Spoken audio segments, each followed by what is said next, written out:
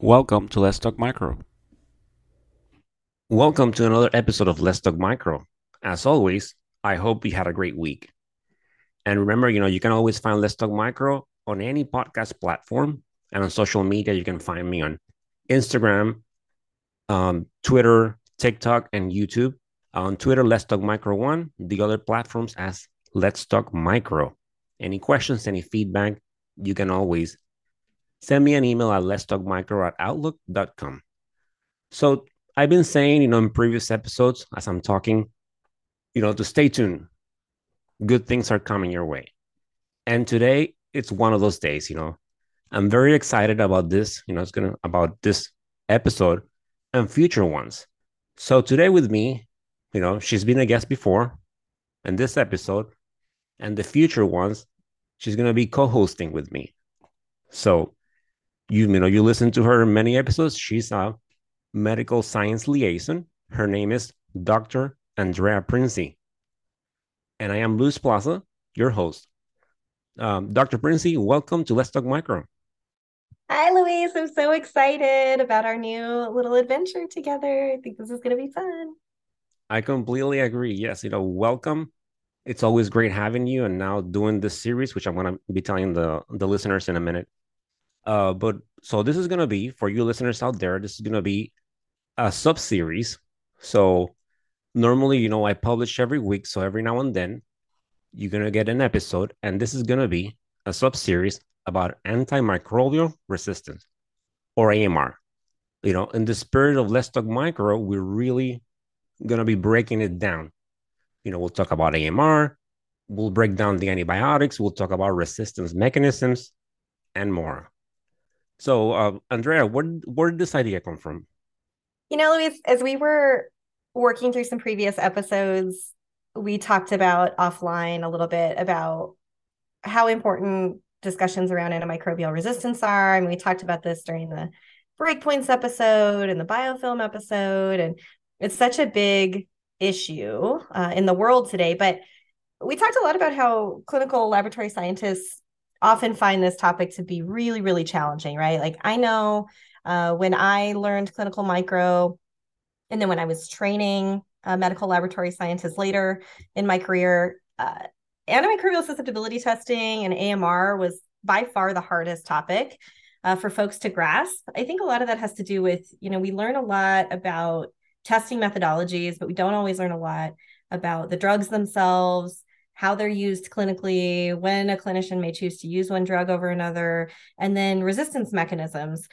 We learned some of them, but they're getting really, really complicated. It's getting really complex. And so I think that doing this subseries is going to be a really awesome way to take a deep dive on antimicrobial resistance, all the mechanisms they're in, things about drugs, drug classes, for the medical laboratory scientist. But of course, for anyone in the clinical community that wants to listen, I think the idea would be to just really get in there, deep dive on these topics, and just make more sense, for all of us. And I think, Luis, you had mentioned too that I don't know if you've had any of these struggles yourself. You're a laboratory scientist. Have you felt that this is a challenging topic for you in your work? Yes, indeed, definitely, it definitely is, and yeah, we had talked about this, and it's something, it's one of the points of having Let's Talk Micro. It's about sometimes, it's there's so much information, you're trying to grasp everything, learn everything, and then just so with this, I hope to make things easier for everyone. You have it in a nice, neat little place where you can listen to it as many times. So that's what, one of the things that led me to this, because of, yeah, in my career, I work in small labs, large labs. It is a lot of information, and maybe you might have less volume, less organisms, but you still have to know this. And then you start thinking that when you are, as a medical lab scientist, you go through school, and then, it's 2 years, but in addition to micro, you're doing other subjects too. And you're doing clinicals, and maybe you spend 3 or 4 weeks there. So from the get-go, you're barely touching on it. So that's the first thing, right? So you come out of a med tech program, and you come out understanding, yeah, you have a good grasp of your major players. Let's say, your major gram positive and your gram negative. But when it comes to, susceptibilities, yeah, you start learning on the job. And then you maybe train 3 or 4 weeks and then you get signed off. It's very typical in the lab like this. And that doesn't mean you know everything. I mean, it just means that you can get through your work, in a comfortable manner, just without making any mistakes. You can, work on your own, but still, it is a topic. And then, yeah, so you're sitting there, and then when things, there are many things, and then I have encountered this, right? The first day off the bench, you're alone, and then you start getting these flags. Okay, what do I do? It's always nice, right? When the susceptibilities cross over, everything is good to go. But then, let's say when your Vitek is flagging something, okay, what do I do? What is this mechanism? There are so many, drugs classes, when you call MDR, okay, how many classes? What's this class? And that's without touching about the behind, why, how does the drug work? It's a lot of information, and it just takes a long time and a lot of repetition for you to get comfortable with it.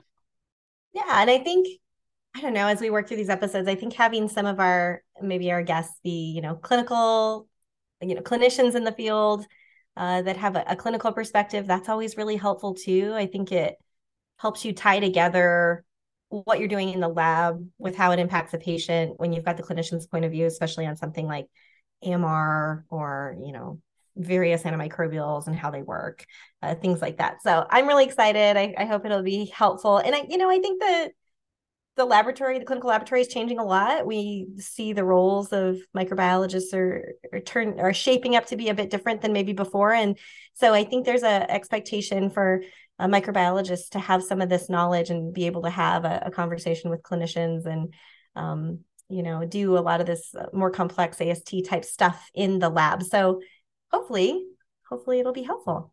Yeah, I agree with you. It's definitely, yeah, it's gonna be helpful, and I hope the audience likes it, and it just, yeah, ultimately all these things that you learn, they're gonna make you better at your job. It's one of those things. So, and as microbiologists, we're in a position where, in the clinical microbiology, especially, we're in a position where we're definitely the result, the information we're putting out there, it's affecting our patients. So it's definitely great to get educated and learn it, and definitely to learn also from the aspect, what happens beyond with the results that we put out there. How do they get interpreted from the pharmacy point of view, from the physician's point of view. So I'm very excited, and definitely. So what I think what we're going to be doing is, like I mentioned on the intro, we're going to be doing, it's going to be sporadically, maybe every month or month-ish, depending. And I'll let the audience know ahead of time. So it's going to be an AMR sub-series. And then, so today we're going to do an overview. And then on subsequent episodes, we're going to start by working the classes of antibiotics. So you, the audience, can understand, what's the class, how do they work, mechanism of action. So that is the plan. And then we're going to have some guests that are from different areas, like from pharmacy. So they're going to bring more information and shedding more light on this. Okay, so Andrea, let's go ahead and for the audience, can you give some background statistics? Yeah, I think when we talk about something this complex, I think Louise, I love to talk about history, right? So history of microbiology. I think it's really important to understand where we've come from and how we got to where we are today. And the story of antimicrobial resistance is very interesting and kind of fun. It's really loaded with all sorts of funny little elements. And so I'm just going to talk about the story of how essentially penicillin came to be, but then touch on development of other antimicrobials, how resistance kind of came into the picture, and then a little bit more about where we are now. I think some folks are probably familiar with the story of Alexander Fleming, but I will just start there. As to Dr. Alexander Fleming, back in the day, we're talking like 40s earlier here, where he was working on cultures of Staphylococcus aureus in his laboratory. He'd been growing up these cultures, studying the bug. A lot of people were dying from infections with staph at the time. And he decided to go on vacation and left his plates with his lab assistant at the time came back from vacation and found that some of his plates had been contaminated with a fungus. And everywhere this mold was growing on the plate, the bacteria would not grow. So there was kind of this zone of inhibition around this mold. And he thought, wow, this is interesting. It seems like something in this mold is killing the bacteria. And so he really was the one that discovered penicillin because it came from Penicillium mold. You don't hear a lot about the story of what happened after that. He was the first one to make this hypothesis and start investigating it, but he actually had a really hard time purifying penicillin from the mold. And so at the time he was calling it mold juice. He was trying to extract it and use it and demonstrate that it really worked, but he was having a really hard time demonstrating that it was working the way he thought it was, and he essentially gave up. And so a little further down the road, there were two individuals named Howard Florey and Ernst Chain who found Fleming's research and assembled a team of scientists to work solely on what they called the penicillin project. And so they extracted enough of this compound or penicillin to start animal trials, and they were able to infect mice with streptococcus bacteria. And I think there were 8 in total. 4 that were given penicillin survived, and the 4 that were not given penicillin died. And they said, wow, this looks like this really, really works. And so they put this group of women to work known as the penicillin girls, which, if this is not a movie, there probably should be one. I want to know more about them. They were employed to tend to fermenting broth and basically farm a few precious milligrams of penicillin from this broth every week. So at this point, they're just getting very little out of the mold that they're growing. They're getting very little penicillin. And so more and more work starts to happen with this. People are trying to figure out how to make this a more efficient process. They come up with the Department of Agriculture in Peoria, Illinois, comes up with some new fermentation methods, new techniques that help purify penicillin a little more efficiently. And, this is working, but it's still not that fast. And then very serendipitously, they put out a call for like a global mold search. So they're looking for a mold or penicillin or penicillium mold that will produce more penicillin than what they'd gotten so far. And soil samples were sent in from all over the place. Nothing was really taking off until a woman named Mary Hunt, who was an assistant at the Peoria lab, found a rotting cantaloupe at a market, and it had penicillium on it. And they played with this mold and found that it produced 6 times more penicillin than Fleming's original strain. And so they were able to start getting more penicillin out of this new batch and ferment this a little more readily. And actually, US pharmaceutical companies were not that excited about committing to large-scale penicillin production. And it was actually World War II that really created this demand for penicillin. I think they realized that more folks were probably dying from infection in the field than they were combat. And if they didn't do something to help fight off infection, they were probably going to lose a lot of soldiers and potentially lose the war. So that really created some skyrocketing interest in the development of penicillin. And so the U.S. made sure they had sufficient penicillin stocks to satisfy the demands of the armed forces in the U.S. as well as their allies throughout the war. So I think that that's a very interesting start. That's the background story on penicillin, but I would say it's important to note sulfonamide actually came first. I don't know, I couldn't tell you exactly how much time or how many years or months before the discovery of penicillin, but sulfonamide was first, and resistance developed to that fairly quickly. And then we also saw resistance to penicillin develop very quickly as well. In fact, I think there was resistance documented before penicillin ever was on the market for clinical use. And that's a really important point because I think sometimes people don't realize that resistance or antibiotic resistance occurs naturally in these organisms, especially if the antimicrobials or the antibiotics that are being produced are coming from nature. So like from a mold, for example, we see organisms developing resistance mechanisms in nature all the time. We really just help speed it up with excessive antimicrobial use. And so this is what we saw with penicillin resistance. It was immediately pretty much that there was resistance to the original penicillin. And then methicillin was developed, or the second group of beta lactamase resistant beta lactams were developed to try to avoid this resistance mechanism that had been developed against penicillin. And that lasted for a little while, but then Staphylococcus got smart again and developed additional mutations and things. And that led to what we know now as methicillin resistant Staphylococcus aureus, which is typically due to mutation in the penicillin binding protein 2. So these things just happen very quickly, developed pretty quickly over time. And I think that it's a good example of how readily the organisms can make these changes. We've seen an explosion of resistance mechanisms in other organisms over a pretty short amount of time.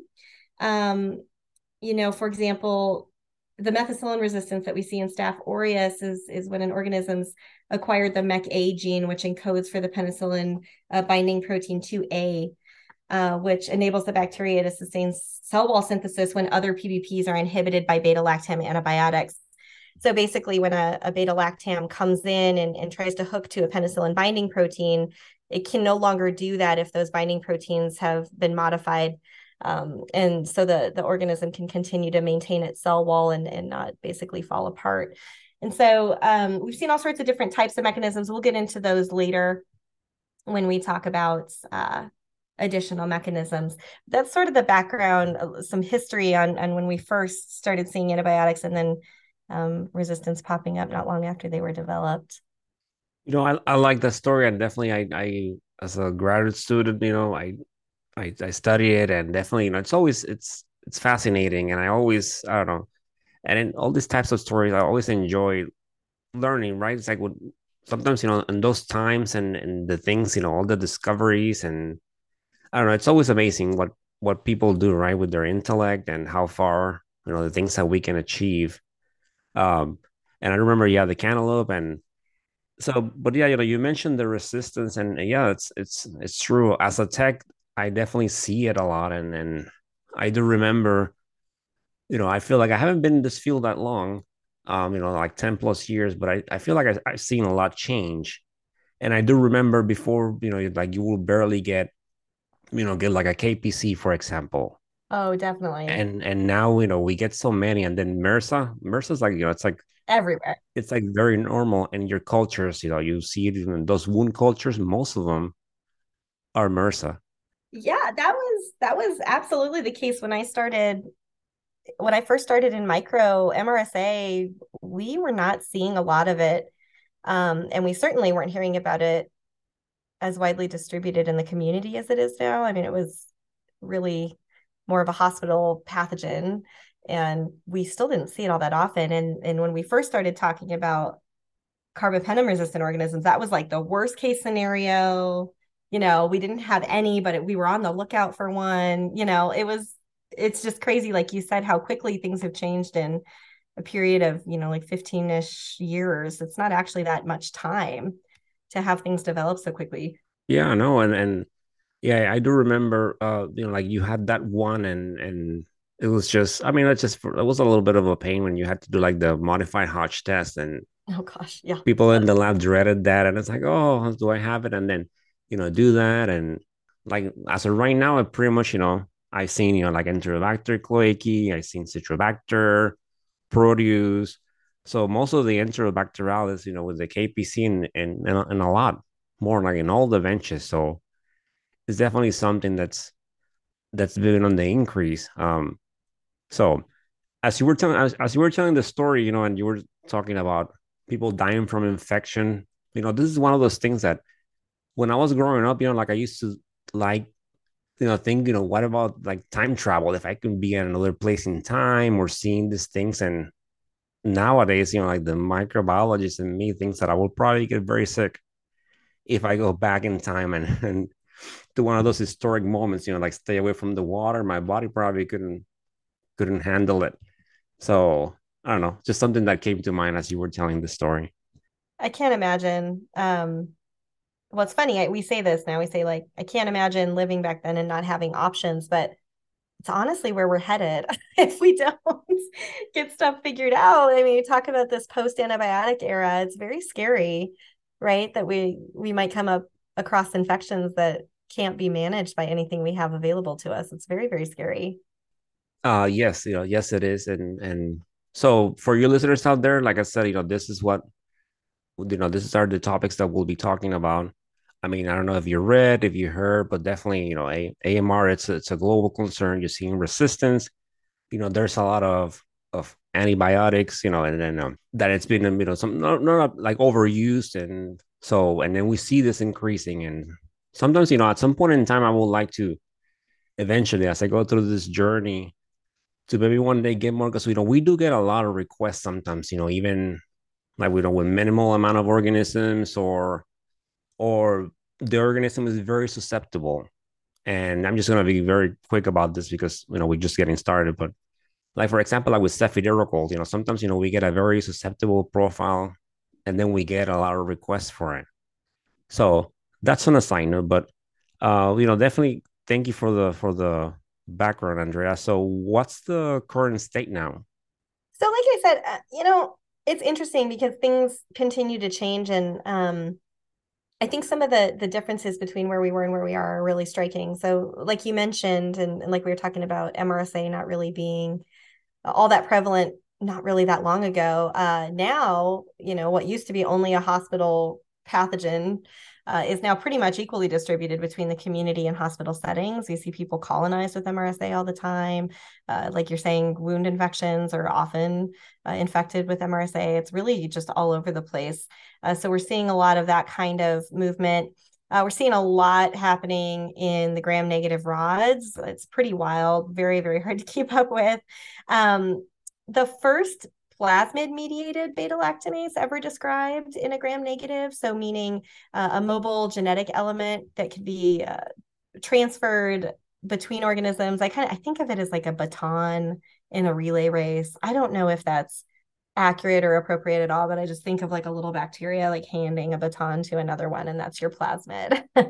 It's just very easy to transfer these resistance, the genetic information for these resistance mechanisms. But the first one that was ever described was from an E. coli isolated from the blood of a Greek patient named Timonera, I don't know if I'm saying that right, in the 1960s. And it was called the TEM1 enzyme. And so for a while, that was the one that we really saw spreading. It was plasmid mediated.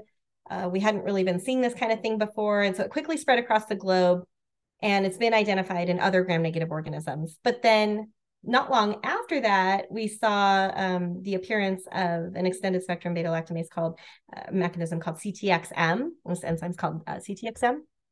And so now this one is the most dominant across the world. So just another shift where, we start with TEM1 and then CTXM sort of takes over. And the prevalence of these enzymes will definitely differ between geographic location, but I just think it's interesting to see how these things continue to move around the world and what becomes more prevalent over other things. We've also got, a lot of carbapenemase activity popping up more so than, like you said, we saw even just a small amount of years ago. And I guess the main take home message from this overview episode is that lots and lots of different mechanisms out there, and hopefully we'll go through all of them, but very little development of new antibiotics in the pipeline. And so that's one of the scarier things is we're seeing a lot of resistance popping up, seeing a lot of change in epidemiology over time with respect to resistance mechanisms, but not a lot of aggressive antibiotic development. And there's a lot of reasons for that. It's pretty complicated, a lot that goes into it, but that is a bit scary. And so I think if you look at the literature, there's lots of great literature out there right now on the state of AMR. I think one of my favorites most recently was the paper published in the Lancet in January of 2022. I've mentioned this before in previous episodes, and I'm sure folks are fairly familiar with this publication now. I think this is a very, very popular one. It was written by individuals on the Antimicrobial Resistance Collaborators Group. And they estimated deaths and disability adjusted life years attributable to and associated with bacterial AMR for like 23 different pathogens and 88 pathogen drug combinations in over 204 countries and territories in 2019. So it's this really comprehensive look at very big data, trying to just get a grasp on how urgent this AMR crisis is and how many people are potentially dying from infections associated with or directly related to antimicrobial resistance. And they concluded that they estimated that there's about 4.95 million deaths associated with bacterial AMR in 2019, including 1.27 million that were directly attributable to bacterial AMR. So a major problem is causing a lot of deaths, particularly in lower middle income countries, and is a really a big problem. Yeah, indeed it is. And touching back a little bit on what you said, yeah, I think I remember when I was going through like an AMR class that yeah, it's just like I think it's like over maybe like in 50 years or something like that that a new class of antibiotics hasn't been made. I mean, we come up with more stuff, but it tends to be like, it's more combinations, like like a beta-lactamase inhibitor combination and things like that, but like a brand new drug. And yeah, and like you said, just many reasons out there. We're not gonna really get into that today. Just today's just the overview. Um, That's a good point, though, Louise. I would just add one more thing in there. I think that it's scary that we don't have a lot of development of antibiotics, but I think the good thing about that is that it's encouraged us to look outside of just antimicrobial development and think about the other ways we might be able to slow down the progression of AMR. So that's why there's so much emphasis on like the One Health approach right now. So thinking about how we use antibiotics in animals and agriculture, farming, water quality, things like that, and how organisms spread between people. Because if we can prevent the spread of infection, then obviously that's a good thing. But it's a good thing not only because you reduce the risk of death and morbidity, but you also reduce the risk of someone acquiring an organism that could become drug resistant and then passing it on to someone else. So thinking more about like infection prevention and control and how antibiotics are getting used not only in humans, but in every other component of life, essentially, the food that we eat, the places we live. That's all become really, really important and pressing, I think, front of mind for all of us right now. yeah, and that brought to mind about with sometimes with the overuse of antibiotics. That I think I spoke to this to a guest before, but I do remember like me growing up in Puerto Rico. Like I do remember like everyone knew someone that always had access to antibiotics. And it's like, you start feeling something, oh, just take, penicillin, and I'll take this. And then, you start feeling better, you stop, and that's it. Yeah. And people don't realize, what you're doing when you're doing that, but it's a very common practice. That's such a good point. There's a ton of literature on this as well, the unrestricted use of antibiotics in other countries, right? Like where there's perhaps maybe not a stewardship structure, or it's just really easy to get your hands on things. And maybe, maybe we do an episode on that too, because there's a lot of cultural components that go into that as well, right? Um, and lack of infrastructure or resources for various things that may lead to that behavior. But it's a huge problem, the unrestricted use of some of these antibiotics elsewhere. Yeah, yeah, it is. And sometimes, it made me, as I got older, and it's just, it made me cringe a little bit. And it's like, oh, you're not feeling well. Oh, don't worry. I'll talk to the pharmacist and I'll get you some. No, I don't want that. So just, yeah. So definitely, yeah, it's scary. Um, so, we're bringing light into this, for and telling the audience. So as far as, what's being done. I probably got ahead of myself a little bit when I started soapboxing a few minutes ago, but there's a lot of global effort happening right now dedicated towards trying to slow down AMR. It's a lot of it's focused on the things I've already mentioned. So things like infection prevention and control. These would include both community-based efforts, particularly in lower middle income countries. Some of those, Louise, have to do with behavior change around prescribing, unrestricted prescribing. In some of those areas, it's really challenging because there's limited access to diagnostic testing. And so they mentioned that in the Lancet paper, that there's not infrastructure for diagnostic testing that can confirm, what's causing an infection. And so sometimes things are just given, just to treat the patient because they're very ill, but they don't really know what they're treating. Although there's a lot of work, I think a lot of people might argue that it's not enough. Some of the tasks that are being worked on are perhaps maybe a little easier to tackle than others. So, maybe getting in there and working on prescribing in another country is challenging, but making sure everyone has access to clean water feels almost impossible sometimes.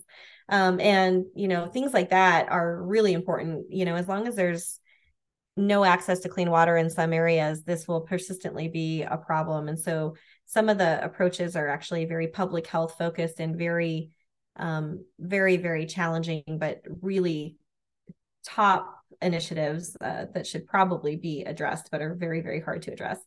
Also thinking about, there's a lot of organizations working on and thinking about preventing infections through the use of vaccination.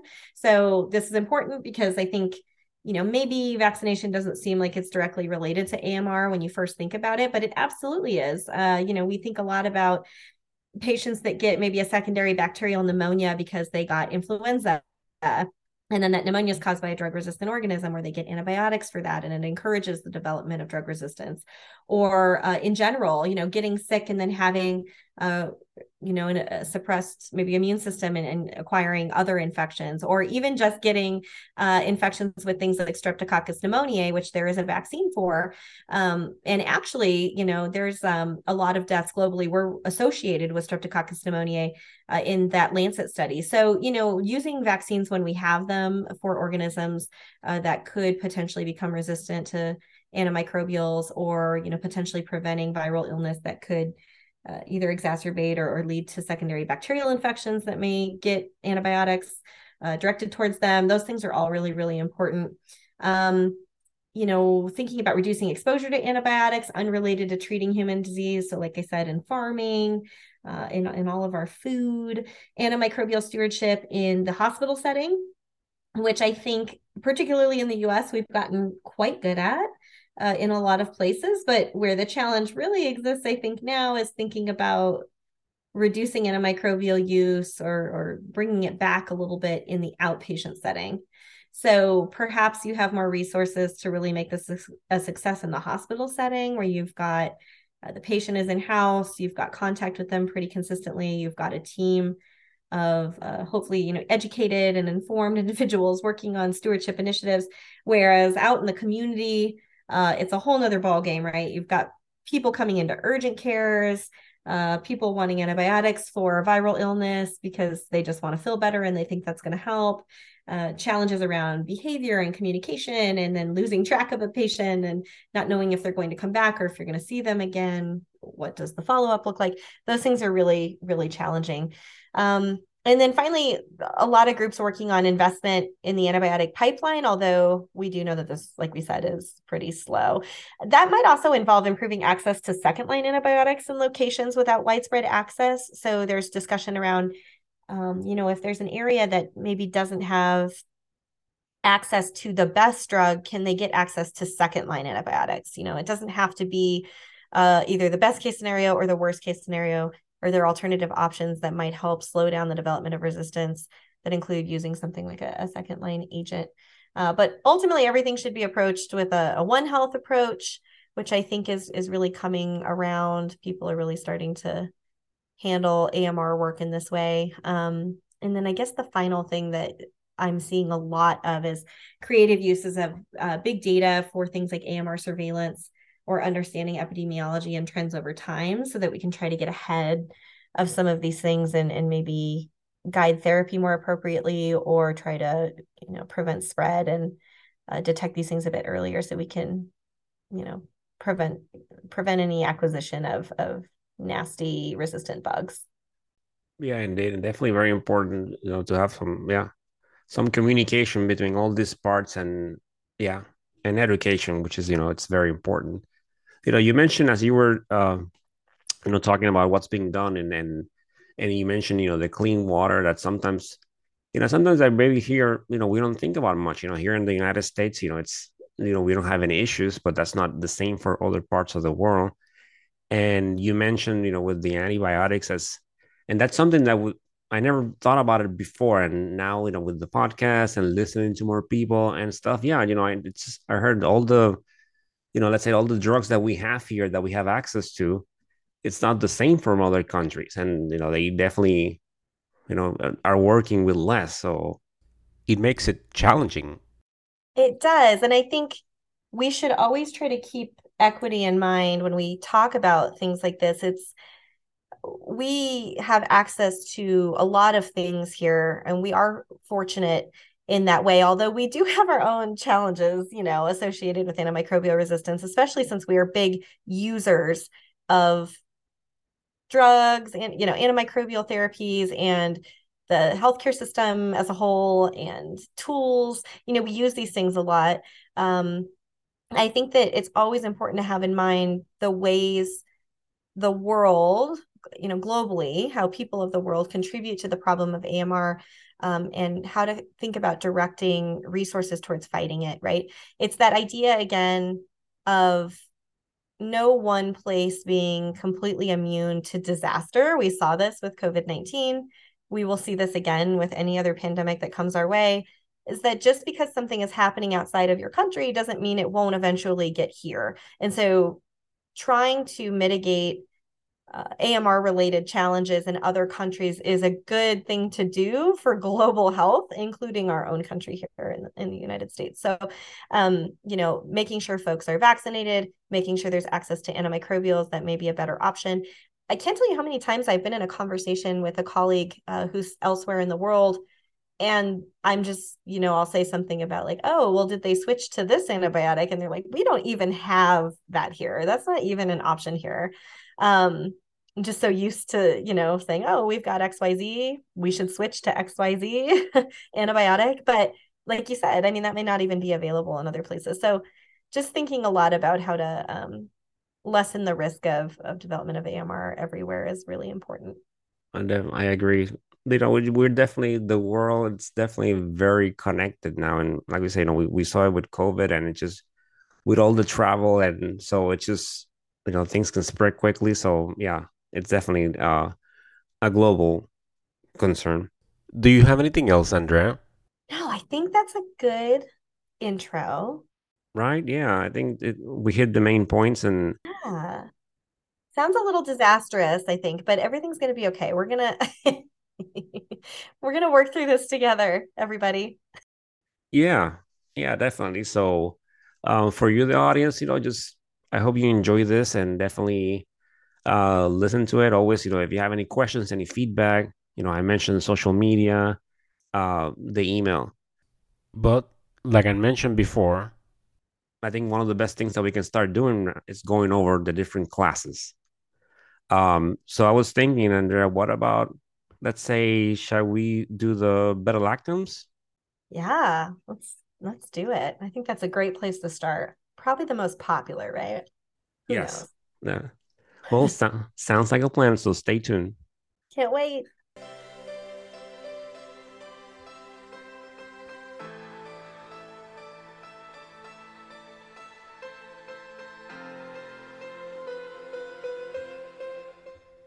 And that, my dear audience, it's the end of this episode. I hope you enjoy this upcoming AMR series for antimicrobial resistance. As always, I enjoy bringing this information with you. So this will be between our regular episodes, but this is very important material that we need to know for our jobs. And in the spirit of Let's Talk Micro, we are just making it simple, so really breaking it down so you can learn at your pace. And I am so happy that Dr. Andrea Prinzi is joining me on this journey. I am excited, and I think you should be as well. I am really excited about finally breaking down this material. So please Continue bringing that passion to what you do. It's so important. We do such great work. So, as always, stay motivated, stay safe, and of course, Continue talking micro. continue talking micro. Until the next time. Bye.